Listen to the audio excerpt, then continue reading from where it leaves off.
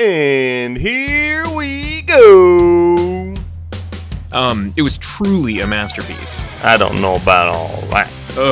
Absolutely the worst movie ever. Hands down, bar none, the greatest action spectacular ever. Well, the other one, just stick 'em up. Are you asking me? I promise I'm not gonna sing this time around.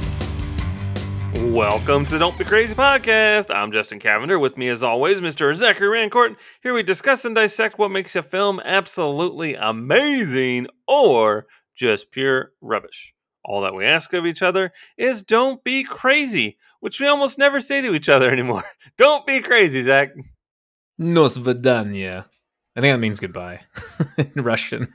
There you go. No svidanya. I was trying to say hello. That's the only word I know. So. Stole. Oh. That What means is what?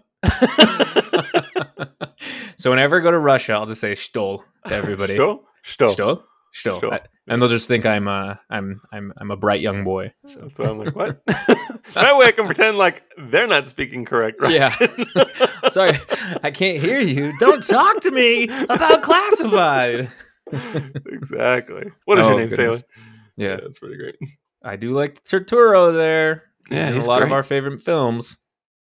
It's like I spent my whole life looking for aliens, and now you carry one of your purse like a little chihuahua.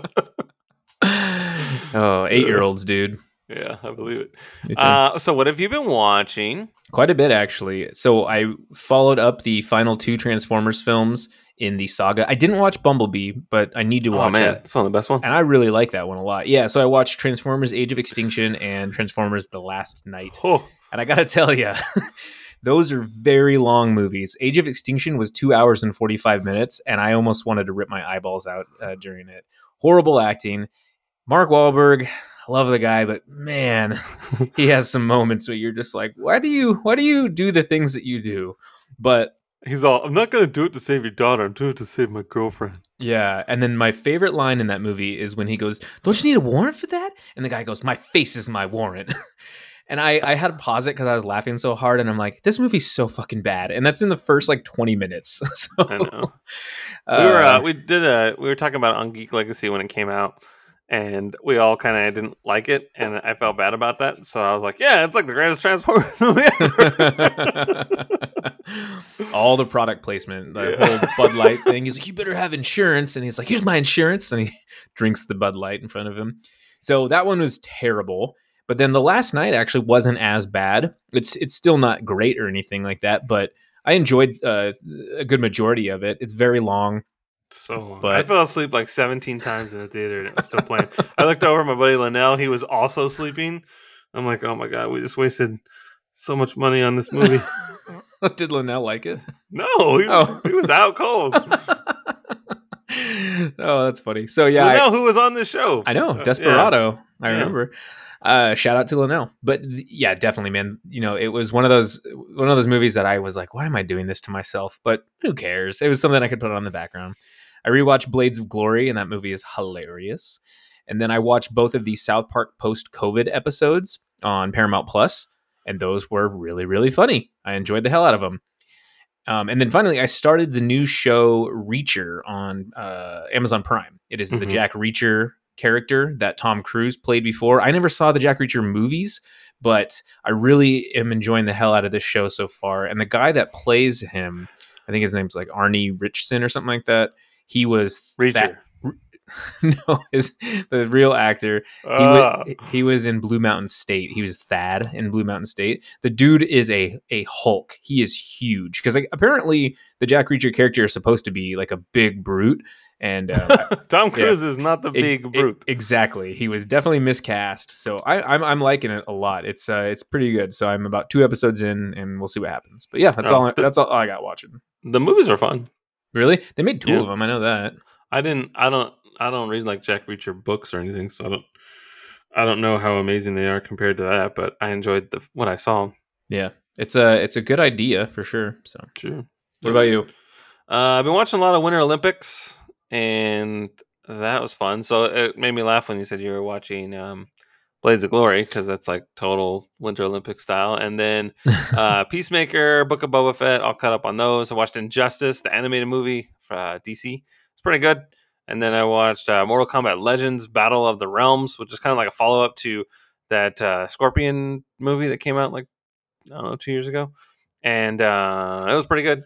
And a lot of death and carnage and blood and guts and gory. It was nuts. And then I watched Warrior because we were just talking about it. You're doing it, Tommy. on account of the movie Miracle, same director. And then I watched Donnie Brasco today. Oh, To Fugazi. to Fugazi. Yeah. Man, Warrior's so good. I was thinking about that too because I was listening to the Miracle podcast. I'm like, I should go home and watch it. It's so good. It's really good. And the thing is, it's streaming on Netflix, but it's really grainy. And I don't remember it being that way. And it was tripping me out. So I started watching other things really fast just to see if I was going crazy or if my TV was freaking out.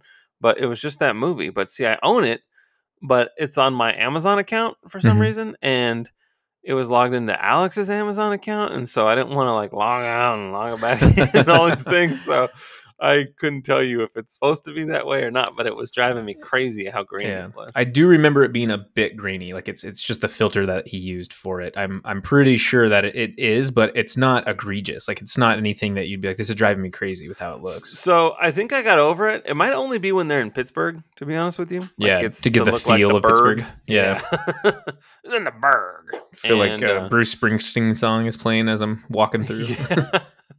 And so there you have it. But I enjoy it so much. And you know what's funny is I get so choked up when his fans, when Brandon's fans, like his students and the principal are like cheering, like I like cry. I get so just like emotional. I'm like, oh my God, they love him so much. I know. That's so cool. Yeah. I like it a lot. Yeah, I want to rewatch it. Tom Hardy's just a freaking a gorilla and just goes in and just destroys people. I don't know who they got to wear that Marine Corps helmet when he rips off the tank, but when he pauses the video, there's no fucking way that the guy in the video is Tom Hardy. I mean, my next door neighbor that's like 70 years old might as well be Tom Hardy. Looks nothing like him. Maybe he is. Ask him if he was in the Corps. Yeah, it drives me nuts. I'm like, who the fuck is this guy? They just got a random dude. Oh, nice. So funny. Anyway, the movie we are doing this week was my pick, and it is The Enemy at the Gates, which is streaming on something. What is it? It's on Prime. Amazon Prime, I believe. And it's from 2001. It is directed by Jean-Jacques Annaud, who you might know from The Name of the Rose and 7 Years in Tibet. Ooh, I like that movie. Have you seen the Name of the Rose? No, I know what that is. Isn't that an Irish movie or something? It's Sean Connery and Christian Slater, and it's like a murder mystery, I think. You and Christian Slater, you love that. CS Broken Arrow is your favorite movie. You love him in The Office when he introduces Saber. So, I don't think that's right. I think it's a murder mystery. Yeah, mysterious deaths. Murder, you say? An intellectually nonconformist friar investigates a series of mysterious deaths in an isolated abbey. I've never seen it from start to finish. I've come and gone. It was on HBO a lot when I was a kid. But Christian Slater has this wicked bowl cut, and it, like that movie we watched the other day, is very distracting with the haircuts. Yeah, The Last Duel. I can't take it. I'm very superficial when it comes to haircuts. I know you are. I feel bad, but I can't. He looks like Lloyd Christmas in fucking Dumb and Dumber. You've already given Henry 2 haircuts, so. I know. He's totally going to rock some ridiculous haircut, and I'm just going to have to Dad, let me dye my hair blue. And you're like, I don't know about all that. Call him the blue one. It'll be great. There you go. Anyway, it was written by Jean-Jacques Annaud and Elan Goddard. It's based on William Craig's 1973 nonfiction book, Enemy at the Gates, The Battle for Stalingrad, which I did not know until last night. I had no idea. So there you have it. The more you know. The cast includes one Jude Law, who's just so adorable. I love looking at that man, especially in this era. Yeah. Ed Harris, Rachel Weisz, Joseph Fiennes, Bob Hoskins, and Ron Perlman. Critical reception was not terribly kind to this movie. It's a whopping 53% on the old tomato meter there. However, the audience score is 82. So maybe we just don't know any better. Maybe we don't know what makes a movie absolutely amazing or just pure rubbish. It is interesting. I am curious to know what your thoughts are on the motion picture show.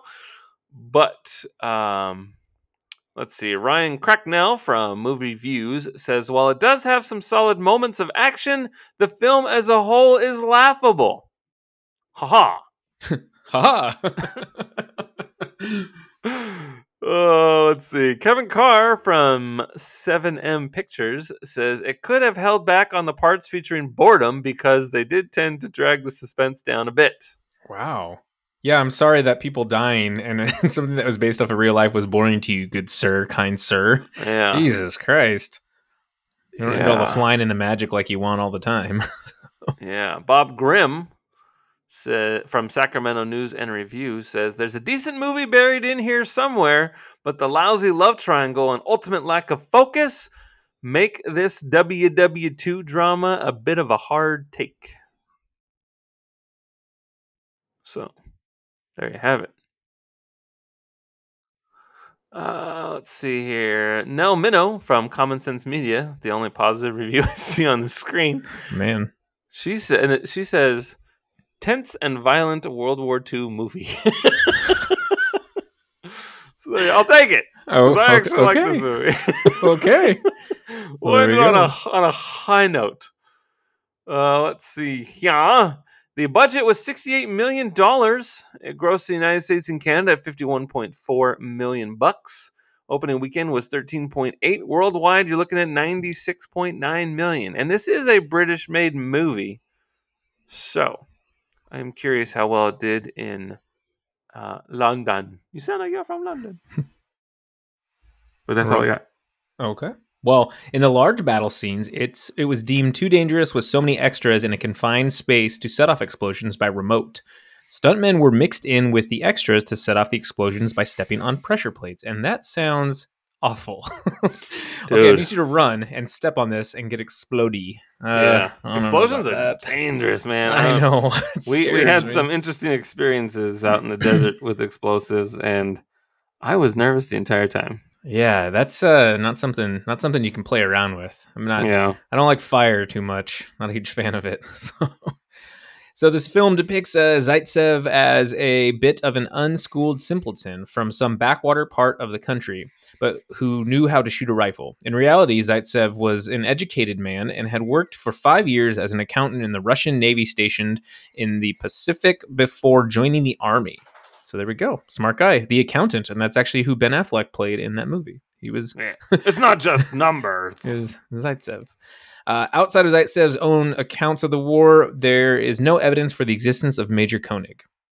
Although there is Colonel Hummel, and he took over the Rock. It took a team of 300 in nearly 5 months to create all the prosthetic corpses seen in the film. And there are a lot of bodies. I think they estimated about 500,000 soldiers were killed in the Battle of Stalingrad, which is utterly insane. That's so many people. So the character of Ludmilla is a possible reference to another famous Soviet sniper, Ludmilla Pavlichenko, who had over 300 kills, even more than that of Vasily Zaitsev, who had around 257 kills, and more than Mark Wahlberg in Lone Survivor, who had a lot of other kills. So. My goodness. I made that last part up. And then there was that one with Billy Zane and... the Phantom? No. It was just called Sniper. Oh. Did you ever see that? It had Tom Berenger. He was the sniper. I know what you're talking about. And Billy Zane was like a track star that could run really fast. And so what you're going to do is you're going to shoot the guy. Then you're going to get. You got to run really fast. He was good. And then Billy Zane came and said, "It's a walk-off." Yeah, it's a walk-off. It's a walk-off. So, and then finally, unfortunately, in real life, there was no happy reunion for Vasily and Tanya. But by the battle's end, each thought that the other was dead, and Tanya learned years later that not only was her lover still alive, but had recently married. Or at least she claimed. According to Vasily, they were never lovers, and in fact, he was never in any relationships during the war. I don't know about this lady. She was just a fan who was obsessed with me, so yeah. I mean, who knows what the real story is. He is Jude Law, though. He is dreamy. He's gotten the likes of Cameron Diaz and everyone else. All right. Well, for anybody who has not seen Enemy at the Gates. Oh, that's the Rocky song. Sorry. I don't know how to do the thing. So Enemy at the Gates it goes, no, no, no. yeah, see? That's what I thought I was doing. It goes, It's it like, goes, yeah. It's like, Minami, like that thing. Yeah. So a young Vasily Zaitsev is taught how to shoot a hunting rifle by his grandfather in the Ural Mountains. Later, Grandpappy. yeah, They say, como se dice grandpappy in Russian? I don't know, vodka. I don't either. Later, babushka. Later, following the invasion of the Soviet Union in 1941, Zaitsev is a soldier in the Red Army and is sent to the front line of the Battle of Stalingrad in 1942. Forced into a suicidal charge without a rifle, he hides. That sounds so terrifying. Yeah. He hides while a tank shell incapacitates a car. The occupant, Commissar Danilov, hides among numerous bodies, coincidentally next to Vasily, who uses his exceptional marksmanship to kill the German soldiers nearby. Nikita Khrushchev arrives in Stalingrad to coordinate the defense of the city and demands ideas from his subordinates on morale. Danilov, now a senior lieutenant, suggests that the people need an example to follow and give them hope. When Khrushchev asks if he knows any such men, Danilov recommends Zaitsev.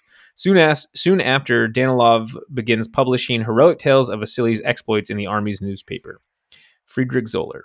Vasily is transferred to the sniper division and becomes friends with Danilov.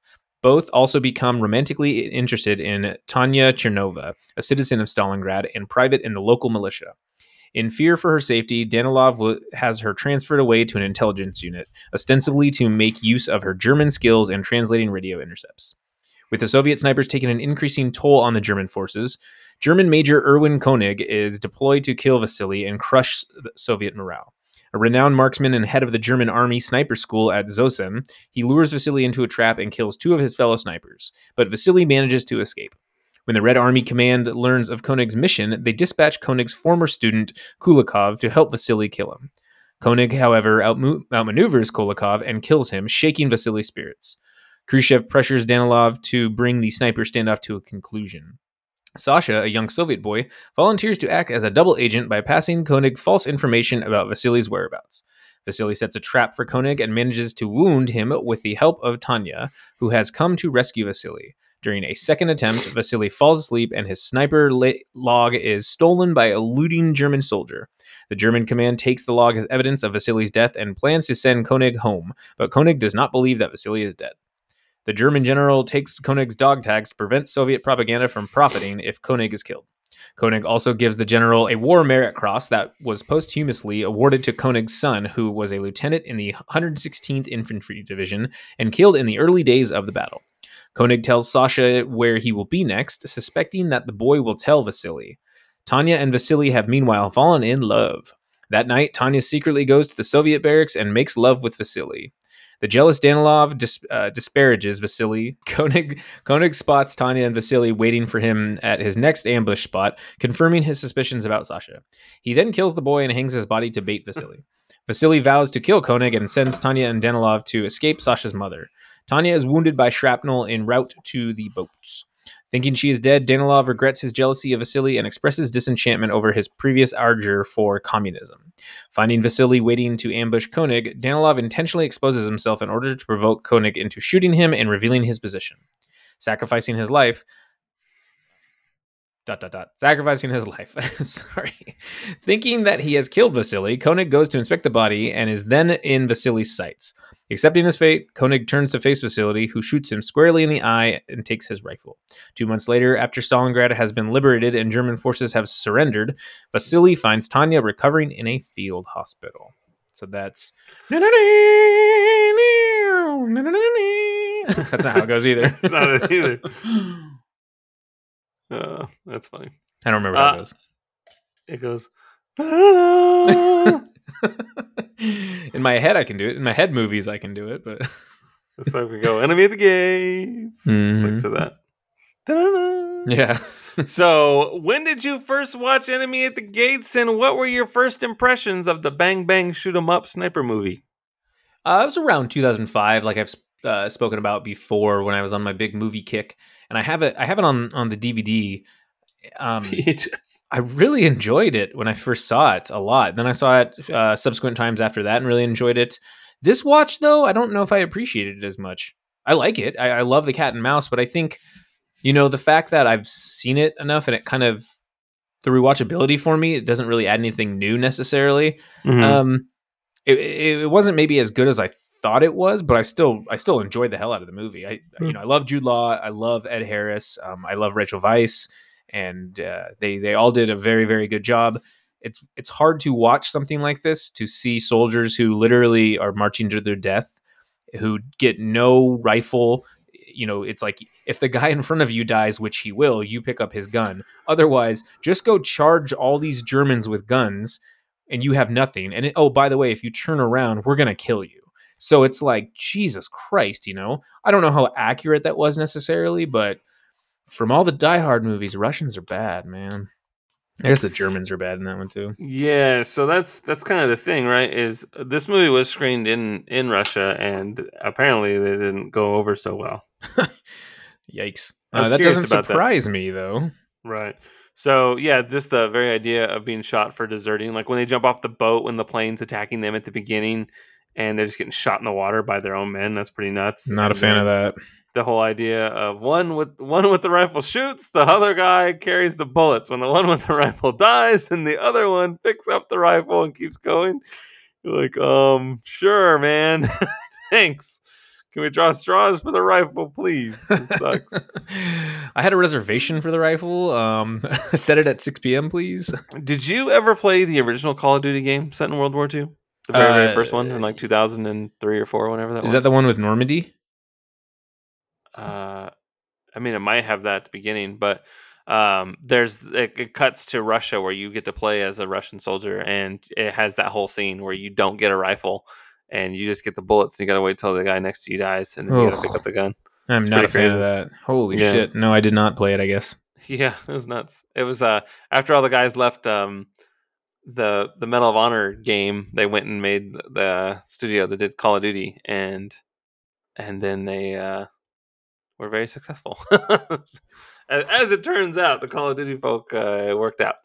Maybe Medal of Honor is the Normandy scene then. Yeah, that was Allied Assault, and that began with them going. I'm pretty sure that the first Call of Duty also has it, but I don't remember. It's been ages. It's been 22 goddamn fucking years. Yeah, it's 2003. So that's when your Vince Zampella first sort of came up with the Call of Duty game. Wow, cool. Yeah, absolutely. So anyway, well, great. I saw it in 2002. I was in my screenwriting class actually, and a guy was talking about the movie and saying how cool it was, and I hadn't seen it yet, and it was available to buy, so I just cruised over to a Best Buy, which I actually call Big Buy for some reason. So I went to the Big Buy and scored me a copy of it on the DVD and watched it when I got home, and I enjoyed the hell out of it. But I immediately recognized the Willow music. It sounds like your Boondock Saints story. Yeah, word of mouth. Yeah, I'm easily sold when it comes to movies. I mean, not all the time. He was pretty excited about telling the story. He genuinely enjoyed the film, and I think it was his sort of passion and excitement that made me want to watch it. I was like, well, if this guy likes it, then maybe I'll check it out. And yeah, I enjoyed it. Yeah, sweet. Good to hear. I think at the time I thought Jude Law and Joseph Fiennes were like the same person, much like Koenig did when he shot Joseph in the face. Oof. I was like, oh, those are two different people? Who knew? Easy mistake. I could see that. Yeah. I mean, they don't really look that much alike, but it was just, they were both in a lot of movies in that time period. And when you're not really paying attention to that sort of thing, you're just like, another Ethan Hawke movie? My gosh. Gattaca? All over again? Right. Now, are you a history buff, and do you know much about World War II? Yeah, I'd like to think I'm somewhat of a history buff. It was my favorite subject in school, but it's been many moons since, high school and stuff. So I'm sure I could tell you a tale or two from World War II and figure it out, even World War I at that. And I mean, I could definitely get by at like a trivia night, like if we did bar trivia. Like I know how World War One started, the assassination of Archduke Franz Ferdinand. Bet you didn't know that. I did. Oh, I know you did. You know everything. And then, yeah, and I remember, like the Axis I of would have called him Evil. Franco Ferdinand. There you go. Axis of Evil and the Axis of Power, like those, and I know a decent amount from it, but I don't think that I would necessarily call me a history buff. My buddy Eric is very knowledgeable in history, especially military history, and then my boss also, same kind of thing. There's this really cool podcast by Dan Crenshaw, I think, and it's called Hardcore History. He goes over a lot of that stuff. They're very long episodes, but I mean, history is so rich, and I think that when I watch shows like Band of Brothers and stuff, that gets me like more invigorated to study up or just at least get crash courses off of YouTube and be like, okay, yeah, I remember learning about that. So, Do you like the band Franz Ferdinand? yeah, they're okay. They have like one song that I like. Oh yeah. I don't even know what song that is. It's like, is it that "Take Me Out"? Is that them? You don't know. Yeah. That reminds me of a football game. I think it was it was a certain Madden game. Yeah. I'd be like, "Hey, yo, Franco Ferdinand." There. It's Franz. My friend, go ahead. Yeah. What are some of your favorite World War II films? Ooh, I have a lot. I love war. Do you? What is it good for? Absolutely. Don't you never touch a black man's radio. Yeah, all you Rush Hour 2 fans out there, just saying that. Or Rush Hour 1, I guess. Inglourious Bastards is definitely on there because I love how Tarantino does his revisionist history, and it's the whole, like, we get to kill Hitler, and holy shit, that movie's awesome. Dunkirk, incredible film. It's actually one of my favorite Nolan films. Oh, yeah, I watched that too. I didn't put that on the list, but I watched that on Saturday. Yeah. My favorite line from Tom Hardy is, "Well, the burn's gonna be harder than Yeah. Can't fucking hear anything he ever says, but he's Well, still Nolan really was good. recording the audio from his iPhone on the ground Yeah. while Tom Hardy was flying up in the air. And they used So actual ridiculous. World War II planes, which was pretty crazy. That he actually damaged too. So They're all rickety. There's like 8 spoken lines in that whole movie, and Kenneth Branagh probably has 4 of them. yeah, I still love the hell out of it. Visually, it's beautiful. Holy shit, that movie is smashing. So I like. Is the Dunkirk a guy lot. really a spy, or is he just a French dude? Or I think he's just a French dude, just trying to get the hell out of there because he Gotcha. wanted out of off the beaches. He wanted out of Right. Dunkirk. When we first see him, he's taking the clothes off of that dead soldier. Yeah, And I'm just curious, did he kill the dead soldier, or was the guy already dead on the beach? Because there was no real hostility on the beach at that time. Mm-mm. And the French were holding the line like Toto, and Love isn't always on time. and then all of a sudden he's just on behind that hill changing clothes, and I'm just like, wait a minute now. Isn't that the music video where the guy just plays the keyboard and he looks at the camera? Yeah, right. too? The camera, he's just eye fucking it while he's playing at the beginning. Love it. Oh Yeah, it's boy, my favorite. I And he's like got know. his hand all on his face. You guys yeah, always check play it this on the shit. queue whenever Brett Felix and you hang out. It's Yeah, funny. that's Oh a my good one. goodness. Yes, yeah, I was curious about that. Was there murder? no, I think, I mean, it could be ambiguous, but I think he was just trying to escape because the whole thing was, bring our boys home. Like, they all just want to get the hell out of there. Right, and he And- saved their lives, so it seemed Yeah. kind of weird for him to kill somebody. I just didn't understand why all of a sudden there was just this body on the beach. Fucking Harry Styles, man, had to be a bad guy in that movie. But Yeah, he's a bad good Um, guy. yeah, I know. He He's does just sing scared. Sledgehammer pretty well, though. People do crazy shit when they're scared. Oh, absolutely. I think that's what he captured so well in that film. But Jojo Rabbit, I think, is another very, very good World War II film that we see from a different aspect. Schindler's List is fantastic. It is a hard watch. It's one of those movies that I will need to see maybe once every 10 years, but it's a toughie, man. It's beautiful. It's wonderful. It's probably one of Spielberg's best films ever, but it is a very, very tough movie to watch. Saving Private Ryan, same thing. I love that movie, but that again is also a heavy movie to watch. But yeah. And then I have actually not seen these, but I was thinking about these movies. The Bridge Over the River Kwai. Mm-hmm. My grandpa would always talk about that movie. And then same thing with A Dirty Dozen. Haven't seen that, but I've heard it was awesome. Must be some kind of Suicide Squad. Yeah, exactly. Thin Red Line. I've actually never seen Thin Red Line. Yeah. And Downfall. Downfall is a movie about Hitler in his final days, like before he kills himself in the bunker. So those are some ones that I've heard about that I want to see, but I've heard are pretty fantastic. What about you? Do you have any World War II epics? No. No. Okay, then. No, I don't want to participate. I don't know. War movies are really hard for me, to be honest with you. I get really sad, and I don't think it really.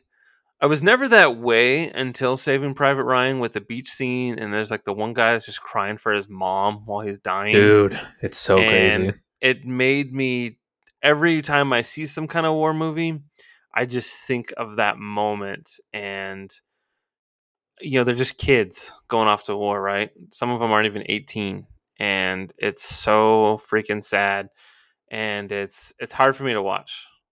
I mean, we talked about that with Jojo Rabbit. Like, I can't. Like, it's something about, I can watch RoboCop until my eyes fucking bleed, and it's not the violence. It's just knowing that people went through something like that, and it's just it's too hard for me. My grandfather was in World War II, and it just stresses me out to think about it. He was a CB, so like he was building like buildings and stuff. He wasn't like one of the guys running on the beach or anything like that, but just knowing that at any moment a letter could have come to his to my grandma's house saying, "Hey, sorry, he took one for the team," and that would just be devastating. Well, who knows what's going to happen with Russia and Ukraine right now? We're about to enter World War III again. So it's crazy. Yeah. So it stresses me out. I have a hard time enjoying war films. What about Star Wars? That's a war. It's true. It is. What about Lord of the Rings? There's a war in that. There's 2 wars. You know what's funny about Star Wars is they always talk about rule of the galaxy. And that seems like so small potatoes to me when you have all these ships that do all this cool stuff, but they're not thinking about the universe. They're just thinking about their galaxy. And obviously galaxies are really big and everything, but I mean, if you really want to impress me, then, you'd get the universe. Now you're just showing off. I mean, honestly. Give me a break. I mean, how big is this universe? They keep ending up on Tatooine anyway. It's like 4 planets in this universe. Yeah, man. Give me a break. They need to download MapQuest. Print out those directions. Yeah. Jeez. Honestly. There's got to be a couple more planets out there. Killing me. Anyway. And they made a point to saying that Tatooine's like on the outer rim. So it's... No one goes there. But they Just do. go in the middle of the galaxy and you'll be fine. Honestly, what the problem is. Yeah. Drive me nuts. Anyway, so we learned in trivia that the opening battle scene was extremely dangerous, Zach. Lots of explosions there. Did that danger translate well for you on screen? Were you sold by the Battle of Stalingrad from the boats to the charge to the retreat to the near defeat? So this viewing, no. This viewing, it seemed a little underwhelming. No, I mean it was epic, right? But I just listed a bunch of movies that I think do a far better job of portraying the violence and making elicit a visceral reaction to that. And so I think the cream of the crop is Saving Private Ryan, right? Where that Normandy scene, this is all anecdotal, but I've heard from friends whose great grandparents or grandparents were in the war, and they would like break down crying during that Normandy scene just because it was so realistic, right? Right. And so, for me, this one, I thought it was awful, and I'm like, these motherfuckers. You either get a bullet or guns, and you have to just charge. The thing that kind of distracted me though was the score. It was very interesting, and it was just kind of throwing me off the entire time. It didn't really give you an impending sense of danger. Really? With Part of it just didn't work for me, and I don't know what it was. However, once the smoke settled, right, and you get to meet Danilov and he first meets Vasily, that's when I was like, holy shit, that was awesome. How he is just, aim small, miss small in between that little circle thing, takes all of them out, waiting for the explosions to occur. And then the final guy who's running away, the music builds up like to this crescendo where it's more heroic, and he shoots that guy running and is just like, thank you for the rifle. I'm like, oh, I love this already. So it just didn't seem like there was, I don't want to say much of a buildup, but I didn't really feel like it was that tense, right? And Saving Even Private with Ryan, the guys without the rifles and people just going to their deaths and the deserters. I don't know. I think I might have just been spoiled by Saving Private Ryan. No. I don't know what it was, but And that was in 98. I know. Was June of 98 versus 2001. I feel like they could have done things a little different for this one, but the thing I think that got me the most was seeing how many bodies there were, and that was crazy. I was like, Jesus, dude. And the fact that the own Russian troops are shooting their own, soldiers, that was terrible. So that's definitely set a good tone for me in the sense of Stalingrad was crazy. So I liked that aspect. Yeah, so I saw a statistic that blew me away, and I decided not to include it on the trivia because it's so insane that you're going to think that they were just making up numbers, but it's quite possible it's true. It seemed like a lot of human beings, and so let me see if I can find it really fast. But it's estimated that the Axis suffered 260,000 soldiers killed in action, with 90,000 captured during the Battle of Stalingrad. The Soviet casualties were much more severe, with an estimated 500,000 soldiers killed and probably at least as many civilians. Mm-hmm. So those are large numbers, and that blows me away. Like, that's like everyone at the Indianapolis 500 all just dying. Yeah. Right? Like 500,000 people. And or Woodstock, right? That's a city. That's like a whole city's worth of people dying. Yeah. And then additionally, did you know that Stalin, for Stalingrad, Stalin was able to, because the reason they wanted Stalingrad, Germany wanted it, was because of the oil, because the Caucasus fields that were outside of like Vlog, I think is what it was. There's a river that ran through Stalingrad, and it was how you could transport things easily. There's oil fields, and in any war, especially the German superpowered mechanized war, they needed oil, and so that's why they needed Stalingrad. But I almost said Putin. Stalin transported all of the livestock and crops and all that kind of stuff out of there, but he left the people. And as this war went on, these people were in a famine, and then there was a bunch of casualties. Like 30,000 civilians died. And it's just like, why not just move the people too? Makes no freaking sense. And that's so heartbreaking to hear. So yeah, it's crazy stuff, man. Yeah, I mean it's absurd. So the Brickyard holds 350,000 people, Indianapolis 500. So that's 350. They add another 150,000 for just one side, not to mention civilians, and then the bad guys. That's just a lot of people. That's a lot of people. That stresses me out. Yeah, I hate that. That I don't like the Lord it. very nervous. My goodness. Let's see. Where was I? So, what are your thoughts on snipers? We've seen them portrayed in heroic fashion and even in a cruel way where they bait targets by shooting and wounding multiple targets to get them to come out, So, not counting Call of Duty, what is your stance on snipers? Is this an honorable profession or a necessary evil? Maybe a little bit of both? Camp more, why don't you? I know, right? It drives you crazy when the sniper just keeps annihilating you in a game. You're like, what the fuck, man? Just spawn killing you, and you're like, dude, play me 1v1, bitch. Play me 1v1. Yeah. I'm a run and gun kind of guy. Me too. But every once in a while, I'll be like, all right, I'll pick up the sniper rifle. And then I can just feel like the frustration at the other end is palpable. And you're like, oh, they're coming to get me now. I got to move. Yeah. Absolutely. It does feel good to snipe. I mean, so at times, I can't say I'm in video games, but I do snipe a good amount. I don't camp, I move around, but whatever. But I think they were incredibly important in the war, and I don't think it's a cowardly thing at all. They affect the battle in so many ways. If you can have less overall casualties on one side, and I talked about Inglourious Bastards, how that was all about propaganda too. With Zoller, was it Friedrich Zoller? No, doesn't it? That's Yeah, right. Friedrich Zoller. Pride of the Call him Nation. Franco. Yeah, there you go. Pride of the Nation. They say he took out like 140 soldiers, right, just by himself in a few days. That's a lot of soldiers and a lot of different things. And so one person can do that. I think it's really important, especially in these times of war, man.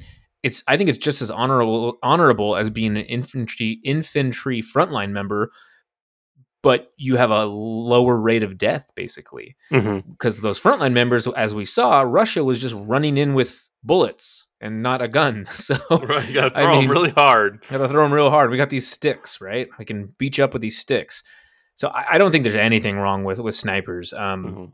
It's a strategy. You said they're not right? cowardly. No, I did not use the word coward. Sorry, I don't mean cowardly. Okay. Honorable. I don't think that there's necessarily anything dishonorable about a sniper. They are a tool that is used in a military strategy, and they're used effectively. It's important. That's why they're still used today, especially if you can effectively and quietly carry out a mission without guns blazing, without Leroy Jenkins.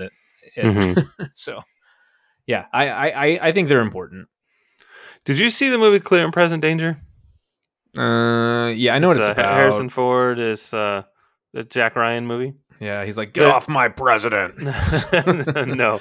So there's a sniper in that, and there's this whole scene where there's a spotter trying to find him, and they're like, sniper at your feet, but they're not even close. And then the sniper keeps hitting the target that's right next to them, and then eventually he just gets up, and he's in like the full on, wearing sticks and bushes and stuff, and he's like, I don't know, 30 feet in front of him. It's kind of cool. Yeah. He was able to do that. I think I'm always just a fan of any time a sniper is portrayed in a film, especially this one. They did such an awesome job about showing where they're hiding, the tactics that they use, the things that they look at. And I really, really enjoyed the cat and mouse aspect in this game, where, he's like, he's better than me. But you have to, you just always have to be a step ahead of the person and think critically. So that was really neat, especially, in the 40s where their rifle technology was not as good as it is now, where you can shoot someone from a mile away. There, it's like, yeah, you have 150 meters, and that's about it. So, right. Like Riggs in Lethal Weapon can hit a target from 1,000 yards out. Yeah, that's his thing. Yeah, which is impressive. Very impressive. Especially since unless you use like a special like T1000 liquid metal to mount your scope, every time you shoot, it's probably going to move a little bit. So it has to be fastened a special way. Yeah, and the drop and the wind carry and all that kind of stuff you have to worry about. It's so crazy. Speaking of Call of Duty, like there was that one, there was like that one flashback in Modern Warfare where it goes back to like the Cold War era, and like you got to snipe a guy in Chernobyl or something, and and there's a wind factor, and you know the distance is so far, so you have to aim like ridiculously high into like the right or the left, depending on the wind or whatever. It's pretty crazy to have to think about all that stuff. Yeah. Not to mention just the nerves or the tension, the breathing. There's a lot going on. Now, it's not something I could ever do. Not in a million trillion years. Yeah. It's nuts. Aim small, miss small. Yeah. I don't like. But yeah. All right. And you talk about the cat and mouse. I especially like it when they're in the factory and he's looking at the glass, and he can see that Jude Law is communicating with somebody, but he doesn't know where that other person is. That's really cool. Well, and the fact that it was a good reveal, because the entire time we're looking at Koenig and we're like, oh man, shit, he can see Vasily. But then Vasily, the entire time, has been able to see the vent. That's why they show that he's like, the slat. It's the broken slat, right? Yeah. That was really cool. And I really liked Rachel Weisz in this movie a lot. I thought she was awesome. So that was neat that she got to join in with him and get a little distraction. However, getting shot in the hand, he was awfully cavalier about. I would have been like, my hand! It's my shooting hand! Yeah. I don't know how I would have been able to do things after that. That hurts. I know. Oh, well, he's tougher than us. You know, we've done 3 Ed Harris films already. Yeah, I was trying to think about it. The Rock, The Abyss, and then And The this, Enemy at the Gates. yeah, he's But done a all lot. those. It's not. Yeah. Yeah. Let's see here. Let's talk about the performances. Were there any standouts for you? Oh, well, there we go. Yeah, Jude Law and Ed Harris were amazing. They stole the movie for me. I was actually reading that they got casted in the trivia. They got casted mostly because of their eyes, because Mhm. they can do a lot of nonverbal acting, and their eyes kind of tell everything. And obviously, a film about sniping, you need to have great eyesight. So I absolutely agree. And Ed Harris is one of those actors who has never won an Academy Award, and take that for what it's worth. But the man is a legend. He's so good, and especially in this movie too. He he always seems to be outsmarting Vasily. He always seems to know the score, know what's up. You can never trust him, even when he's with Sasha, and you're like, oh, he's not going to kill a kid. He's not going to do this. You know, he says, hey, Sasha, you need to promise me to go home. And then that final speech he gives him is so terrifying, because he's like, you know, Disappoint me. you disappointed me and you disobeyed me, and that's why I'm going to have to do what I'm going to have to do. And I'm like, oh, I don't like you, Ed Harris. But I love the man. He can be a good guy. He can be an awful, evil person, and I think he's so great. But yeah, I think they cast it pretty well in this. And like I was saying, Rachel Weisz was awesome. Joseph Fiennes was good. I I don't know if he was like a standout necessarily. I did believe their friendship. I really liked Ron Perlman's quick cameo, basically, because he was in it for 10 minutes maybe. Mhm. He did a really good job, and I like Ron Perlman. With his teeth. Yeah, gosh, takes the hammer. He's like, I got the hammer. I didn't get the sickle. Then Bob Hoskins was pretty good, I think, for the most part. I didn't really. Yeah, he's my standout. I think he was, because he's Really? barely in the movie, but he made everyone terrified of him. He's He's pretty yelling and screaming. scary. He gives the guy a gun. He's like, "Well, I don't. If you want to clear up the red tape, Oh, that was here's a dark. gun. Yeah, that was dark. Buy a bullet and rent a gun." There you go. And then I think that's about it that I can really think of. Yeah. All right. No, that's fair. I'll take it. Now, propaganda played a tremendous role in World War II, and this film did a great job of detailing how Russia needed a hero and inspired hope for the motherland to help win the war. Can you think of any modern day propaganda we see today, and does it have any influence on you? This one was tough. I couldn't really see too much, but I was thinking of just trolls, internet trolls.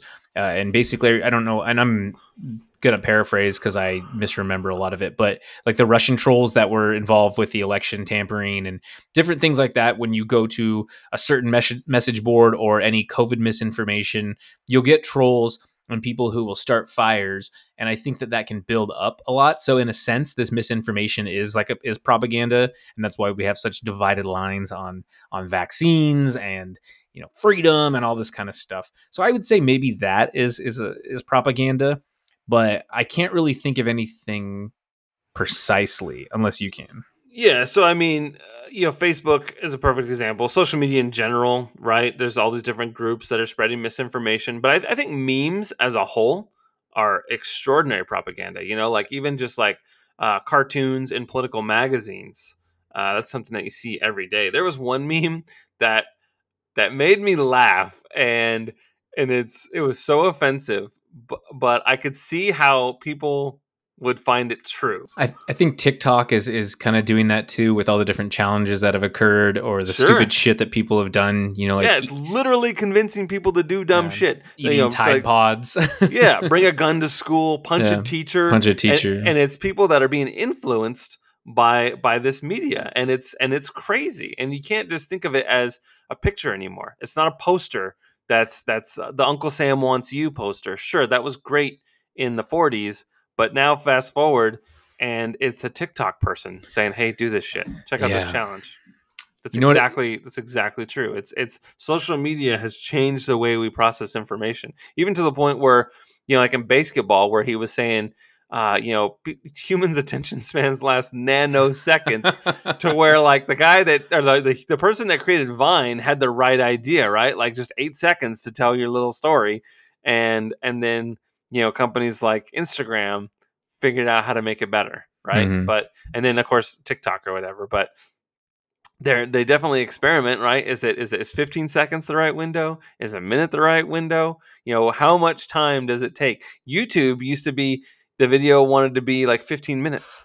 People don't have 15 minutes to watch a YouTube video. You got me for 3 minutes. That's a hard skip for me. If I see a video over like 5 minutes, I'm like, I Yeah, don't it's know too if I have long. time for this, Grisman.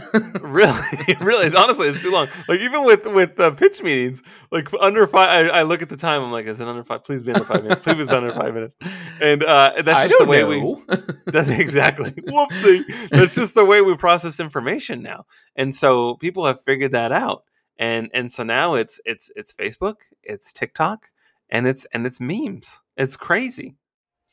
I think one that really bugged me and still kind of bugs me is just people believing celebrities can do no wrong and celebrities are the cure to it. So remember at the start of COVID when love Gal Gadot, but she did that fucking music video with all the other celebrities and they sang Imagine by John Lennon. I thought that was the stupidest fucking thing, and how they were like, we're all in this together sort of thing. And I'm like, no. We are all weathering the same storm, but a lot of those people you have yachts and we have rowboats. Like, give me a fucking break. So that kind of stuff. I don't even have a rowboat. I don't even have an oar. And one of the things I cannot stand is pop culture in the sense of celebrity marriages and all that kind of stuff. Like we talked about Bill Hader and Anna Kendrick dating. I was like, I didn't know that. But I didn't even know that. There are people who live and breathe that kind of stuff. Sure. And I am just like, I can't do that. That is not something I do, but they portray this beautiful, wonderful life that they have. And they're probably just garbage people. So you think Bill Hader and Anna Kendrick are garbage people? I think they're saints. I think they're beautiful. But I don't know the relationship, but also I don't give a shit about their relationship. I think it's cool that they're together. I like both of them a lot, but I'm not going to go follow their Instagram and like all their pictures of them together and share and retweet everything. So I get a little annoyed with celebrities. Who are you? I know. I get annoyed with with the celebrity stuff like that. Like the Bennifer? Yeah.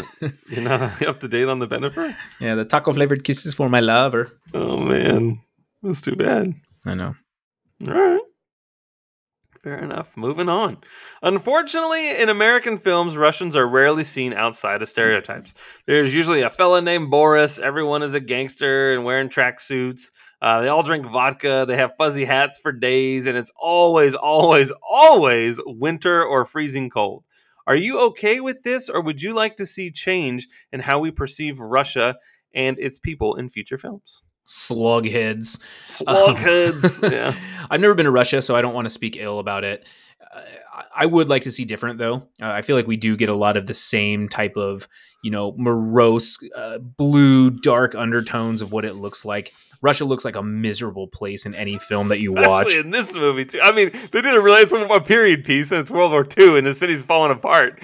But it made me think, like, wow, I am so glad I don't live in a war-torn city. Yeah, to just be miserable. And Russia's supposed to be the hero, ostensibly, for this film, right? Right. So it just looks like it's so awful, and it shows their own soldiers murdering them, and I'm just like, oh man. So it kind of reminds me of, there's a meme out there that says Mexico, and it shows Mexico as pretty, very pretty, but then it says Mexico in Netflix films, and they just put like a sepia tone thing or like a weird filter on it to make it look darker, like Sicario almost, And so I think that's always funny, but I do think we need to switch that up. Germany's done the same way. Germany's a very, very vibrant and beautiful country, but in many films we have, it's they're going to Germany, some underground bunkers and all this Bratislava. All this crazy stuff going on there. The Miami Vice, #1 new hit show. Bratislava. Yeah, that's right. But all the Gestapos and stuff like that. Sure. So, yeah, I've never been to Russia. I definitely want to visit there someday, but I think we need to change things up and portray it differently, because that's not fair to do. However, I'm sure that America is portrayed in a certain light as well. Like, everybody has their guns and they're shooting everybody left and right, which isn't that far off. But. Right. Yeah, I'm curious. Alex has been to Russia. She never left the airport though. It was like a layover kind of thing. In Russia, airport layover you. We have no We money. have no money. I'll give you $20 American. Keep them coming, kid. Oh, Smirnoff. Yakov Smirnoff. Yeah. Good stuff. It is good stuff. That's from King of the Hill, for those of you that don't know. When they go to Branson for the bluegrass competition, There you go. as it were. So being a spy, or a double agent in this case, is a very dangerous game. I like how in this story, heroes come in all shapes and sizes. This movie shows us that men, women, and children were all doing their part to protect their homeland from invaders. What are some of your biggest takeaways from The Enemy at the Gates? It's definitely a joint effort to win a war, and it takes everybody. I wish Stalin would have realized that and also protected his civilians who couldn't fight, like the women and children who horribly had to live there and get murdered because people are fighting. It was awful. Sasha playing the double agent was scary. It was a dangerous game. I mean, it's noble of him to want to step up to defend his hero Vasily, but I don't know, man. You play with fire, you're going to get burned. And so I think the cool thing about it, though, is like even the smallest person can become a hero. And so as much as we just talked about propaganda, during the war, it was a very real thing and it made a lot of sense. It helped enlist people, right? Where my favorite portrayal of it, or one of my favorite portrayals, is also from Edge of Tomorrow, Full Metal Bitch, Elizabeth Blunt's character, or Emily Blunt's character, I'm sorry, where she has that huge ass helicopter blade and you're just like, oh my God, so cool. And you want to fight when you see her. You get this like Master Chief-esque kind of invigorance inside of you. And you're like, oh man, I'm so excited. So I think it's really neat that Vasilia is inspiring all of these people and that hope can inspire the masses. That was probably my biggest takeaway from it. And also that war is awful and that blind nationalism can also destroy countries too. 500,000 people plus died, like you were saying, and there is no way that many people needed to die. That could have easily been changed if the tactics were changed. Look at World War One was awful too because of the trench warfare and people weren't changing their tactics of battle. It was ugly. It was awful. Same thing with, like the Civil War or the war for the American Revolution when we were fighting the Britons, where, they do their flanks like in order. You take turns shooting. Like, who the hell does that? Why don't you just attack them? Why don't you sneak attack them like Mel Gibson does? So I think that was those are some of the biggest takeaways that I had from this, is that war is just very awful. And yeah.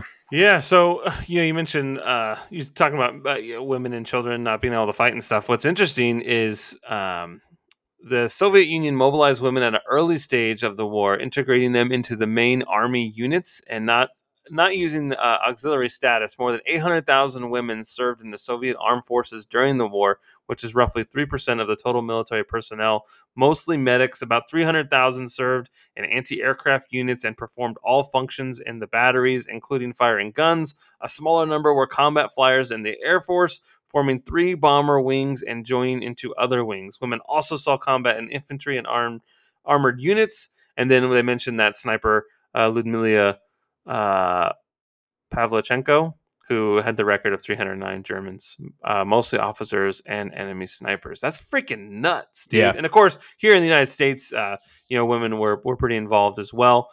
That is crazy how when it's a world war and just everyone has to do their part in the Starship Troopers, I'm doing my part. Yeah, it's pretty crazy. Like, would you like to know more? The whole world is trying to kill each other. That's fucking nuts, dude. Yeah. Not a fan of it, but I more meant like the stay-at-home moms. Right. Yeah, like Sasha's mom and everything, right? Exactly. So I mean, then there's like the roles of typing, supplies, sewing things. Obviously, this is in the 40s, so there was different viewpoints on what women can and cannot do, as ridiculous as that sounds. Mm-hmm. I think of that talk about propaganda, that one poster with the lady, we can do it, exclamation point. Rosie the Riveter. Yeah. She's crazy. Buff. She doesn't skip arm day. Yeah. So it's pretty cool. I mean, my grandmother was a woman in World War II. It's pretty great. Cool. Yeah, it's pretty nuts. I can't imagine. But yeah, everyone has to do their part. She was like Tom Hardy, flying the planes and being like, She was not. But I mean, being a woman during World War II is pretty intense. hell yeah, it is. It's a war. Yeah. Definitely intense. It's scary as hell. I don't care who you are. Yeah, it's scary, scary stuff. Where was I? Okay, so let's talk about the musical score, which we did a little bit already, and how it was a little jarring for you and just not really making sense. But the film has a remarkable resemblance to the music heard in Willow. I dare say it's the main theme from Enemy of the Gates is the exact same music heard when the bad guys are on screen in Willow. You can fight me on it. I honestly think that that Mr. Horner was like, let me just copy and paste Control music. C, Control V. No one saw Willow. No one will remember this, but he was not counting on Justin Cavender having the Don't Be Crazy podcast. Some 20 years after the film comes out. It's the long con, and it failed. So, what are some of your favorite scores from the late James Horner? Well, Willow, obviously. Obviously, hello. I would have to say that Titanic is his best. That was utterly iconic, and obviously My Heart Will Go On was, the main song we know, but all the strings and the flutes that kind of happened throughout that film were incredible. It really, really enhanced the movie for me. Even Sure. Avatar. I don't like Avatar, but there's no denying that was a visual and eargasm of a film. Uh-huh. There was so much going on, and the reason you needed to see it in IMAX was for that kind of stuff. Also Braveheart, he did some part of the music in Braveheart, I guess, or I don't know if he's the composer for it, but he was listed for Braveheart, and that movie is incredible. The score is incredible. The acting, the cinematography, Prima Nocta. That movie makes me so mad. I know. When those nobles don't show up and betray him, I am upset. Earl de Bruce. Jackass. I'm like, you are gonna get this big old ball on the end of this chain into your face. Yeah, you're gonna like it. I was not happy with that and one. And then the asshole at the end, you fought for William Wallace. Why don't you fight for me? I'd be like, you betrayed William Wallace. Fucking cocksucker. I'm like, get out of here, guy. Yeah, he wanted. I don't know you. I do not know this man. Apollo 13 as well. That is a very, very good one. There's no music in space. Yeah, there is. Lots of it. You gotta listen to your headphones, though. See, you don't want to disturb the others. It's the neutron dance in space. That's what they play. Sure. And it's the end of the world as we know it. If you saw the Independence Day. Oh yeah. They're blasting that out into the universe. And they also have They Put a Man on the Moon. Man on the Moon. They did. Okay, another REM song. REM. They broke up, That Michael Stipe, he's a character. Well, this one goes out to the one that I love. Yeah. You know the part where he's like, there's the one where he goes, how does it go? It's like, I got my spine, I got my orange crush. It's like, follow me, don't follow me. Do you know that song? Yeah, I know what you're talking about. I don't know what it's called. I got my spine, I got my orange crush, but I always change it to orange soda. I don't know why, but I do. Anyway, that's all I have to say about that. About the war in Stalingrad. I got my spine. Lottie plays with Jack. It's called Orange Crush. Yeah, the song is actually called Orange Crush. I got my spine, I got my orange soda. My favorite REM song is Losing My Religion, easily. Is it? Oh, he says, collar me, don't collar me. I thought he said, follow me, don't follow me. Oh. Like the lyrics. It's important. Lottie. I forgot all about Lottie. And Jack plays with Adolf. And he's happy again. Oh, jeez. Mr. Pete. Oh, the man. Gabriel there. The Gabriels. The Gabitrons. Yeah, I don't know what my favorite James Horner films are. Probably An American Tail. I like that one. Captain EO. the 3D experience Wasn't that a Disneyland ride? at the D Town. Yeah. It's Yikes. good stuff.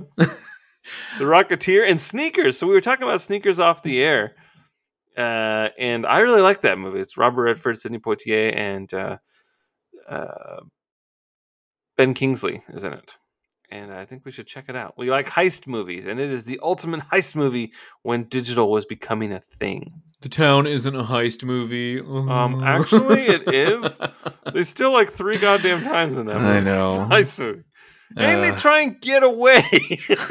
I know. 100% a heist movie. They successfully heisted. Yeah. Now I have a secret question for you. I didn't want to ask you this sooner because I didn't want you to think about it too much. But throughout the film, the only times Vasily is ever seen killing anyone is at the beginning in Stalingrad, one of your favorite scenes, and at the end when he kills Koenig, which is really, aside from him shooting the wolf or whatever, or not even really shooting the wolf, those are the only times he ever really fires his gun. Did you realize this after you watched it? And do you think that we should get more Vasily Super Terrific Sniper time, or did we get enough? You know what's a really interesting theory is maybe he actually... No, I guess... Okay, so my theory that I was going to say was he actually didn't kill all those people that they're claiming that he killed. However, we get confirmation from that from the German side who are like, he killed these officers, blah, blah, blah, blah, blah. But I mean, we're talking about legend here, right? Where, legends precede themselves. And so I'm wondering if they're using that propaganda and if maybe that is kind of a mindfuck all in itself. And that's why the director only showed him killing, 5 people total, but really he had 257 kills.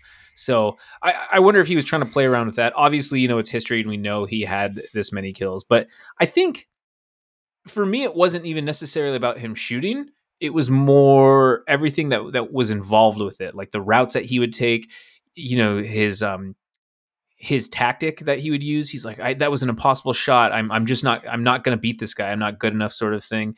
And this guy's a psychopath. He stays in one place after firing. Like, those people scare me. I think that was really neat to see him on his toes and moving around certain ways and always be ahead of things. Like when they are when they first meet Koenig after he kills the boyfriend and Ludmilla, and he keeps telling Ludmilla, like, she's like, we're in a trap. He's like, I know. He knows. It's so cool. So I was more into that stuff than necessarily seeing him shooting people.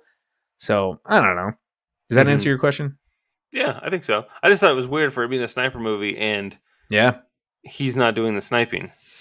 It is interesting. He's on the run. It is definitely an interesting take. They made the point that Ludmilla killed like 300 people, and she is on his team. What if she's the one killing everybody? That's what I was saying. Yeah. I mean, you never know. I mean, he fell asleep in some bodies, and he's like, "Let's go get their dog tags." Oh man, I'd have been like, "No! Don't you go messing with my dog tags." Yeah, I'm good. Yeah, no, I don't want to die. Yeah. All right. Mr. Science Guy. Yeah. Don't spray that aerosol in my eye. I don't want to die. Oh my god, it's so funny. What's with the knife? We having cake or something? So final thoughts and your letter grade. Obviously, you want to downplay it a little bit. I'm curious what letter grade you would have given it prior to this watch, because you remembered liking it more. Yeah, I would have given it an A back in the day, but it's a B for me. I like it. I absolutely like it. I recommend people watch it if they haven't seen it, but it's not one that I'm like, oh, I'm just going to put on, like Warrior, right? Where I'm like, man, I haven't seen it in a while. I want to watch it. I've seen it and it kind of takes away from the rewatchability because I know the cat and mouse stuff. It is really neat though to see how Ed Harris moves around. I think that's really great. And we have some beautiful performances from them. So yes, it's kids from Texas who came in on a horse. Yeah. There you go. Yeah, exactly. So it's a B for me, I believe. All right. B for Buzz. I think that's fair. I would also give it a B. I really enjoy this movie. I hadn't seen it in a long time. It had been several years, and I wanted us to do this a long time ago, but then I kind of forgot about it. And then I saw it was streaming on HBO. So I was like, or no, Prime. It's streaming on Prime. And what's funny is I went to HBO first to look for it. I'm like, what the fuck? I thought it was on HBO. And then I went to Netflix, wasn't there. Then I went to Hulu, wasn't there. Then I was like, what's it streaming on? And I looked it up and it was Prime. I'm like, only I would have looked it up first. Because searching for stuff with your TV remote is one of the worst things ever. It's got to be what hell's like. I'm not going to lie. That's what It's me off. I was getting irritated. Yeah. I was like, what is this fucking thing streaming on? And then I almost went to our conversation. After I found out what it was streaming on, I went to our conversation and I saw that I had texted you. It's on Prime. I was like, damn it. Silly me. I definitely... I mean, I'm glad we watched it for sure. It's one of those movies that I do like talking about, and I will recommend it to pretty much everybody, just because, yeah, it's a cool war film. I don't want to say cool war film, you know what I mean? But it's a good war film. Absolutely. I mean, because someone like me that has a hard time with war films, this one, you know, there is that love triangle. It's a little weird, but you know, take that away and it's fun. It's like, yeah, because Joseph Fiennes' character, he's barely even in it. So it's like, dude, she's not interested in you. He keeps all like, hey, wanna come work for me at the paper? You know, yeah. You're a smart girl. Why don't you come work for me? You don't belong here. Yeah. And you can really advance your career if you know what I mean. She's like, get the fuck out of here, man. I know. Like, leave me alone. What's your deal? So yeah, I mean, I take that part away, but I really enjoy how the movie plays out. I think it's an interesting watch, and I like and like you, I think Ed Harris is pretty badass. That guy's he's so good. I feel like I'd watch anything that the guy's in. I really like what he does. Like Milk Money. I love that movie. Milk Money, yeah. It's a good one. Yes, like Milk Money. He has a sniper rifle in that one, I think. My goodness. We all think he has a sniper rifle in that one. Yeah. Is it Melanie Griffith that's in that movie? Yeah. Yeah, Melanie Griffith. She's great. She was married to Antonio Banderas. Yeah, Antonio E. Banderas. There you go. Well, cool. That is it for me, my friend. Thank you for letting me watch this movie again. Heck yeah. I can't wait to hear what we're watching next. Yeah, always, man. So thank you for listening to the Don't Be Crazy podcast. Justin, where can we find you on the social medias? You can find me at Edgy Armo on the Twitter there. Oh, I've heard of Twitter. What's your TikTok handle and all the fun dances you do? I don't have. You can follow at Bluefin Brands. That's where we have all our fun videos. Yeah, you guys have a lot of awesome stuff. Mm-hmm. I wish I had money someday that I could buy those things. Yeah. I love inside jokes. I want to be part of one day. Yeah. I just watched that episode this morning. Oh man, it's so good. I restarted The Office, and wouldn't you know it, I am on season 3 already. There you go. Love it. We have a Twitter page for the Don't Be Crazy podcast. It is the DB Crazy Pod, or at DB Crazy Pod, I should say. And then my Twitter is at ZachDale60. Go ahead and follow us on there. Tweet at us, share your thoughts, poke us, hug us, whatever you do on the social medias. And then you can also recommend movies for us to watch, like Enemy at the Gates 2, Konig's Revenge, Sasha's Revenge. So please make sure you subscribe to our show on Apple Podcasts and leave us a 5-star review. Additionally, we're also available on every other major podcast app. Please also be sure to check out the Geek Legacy podcast with David, Randy, and Justin. Just please don't be crazy. Thank you for listening. Thank you so much.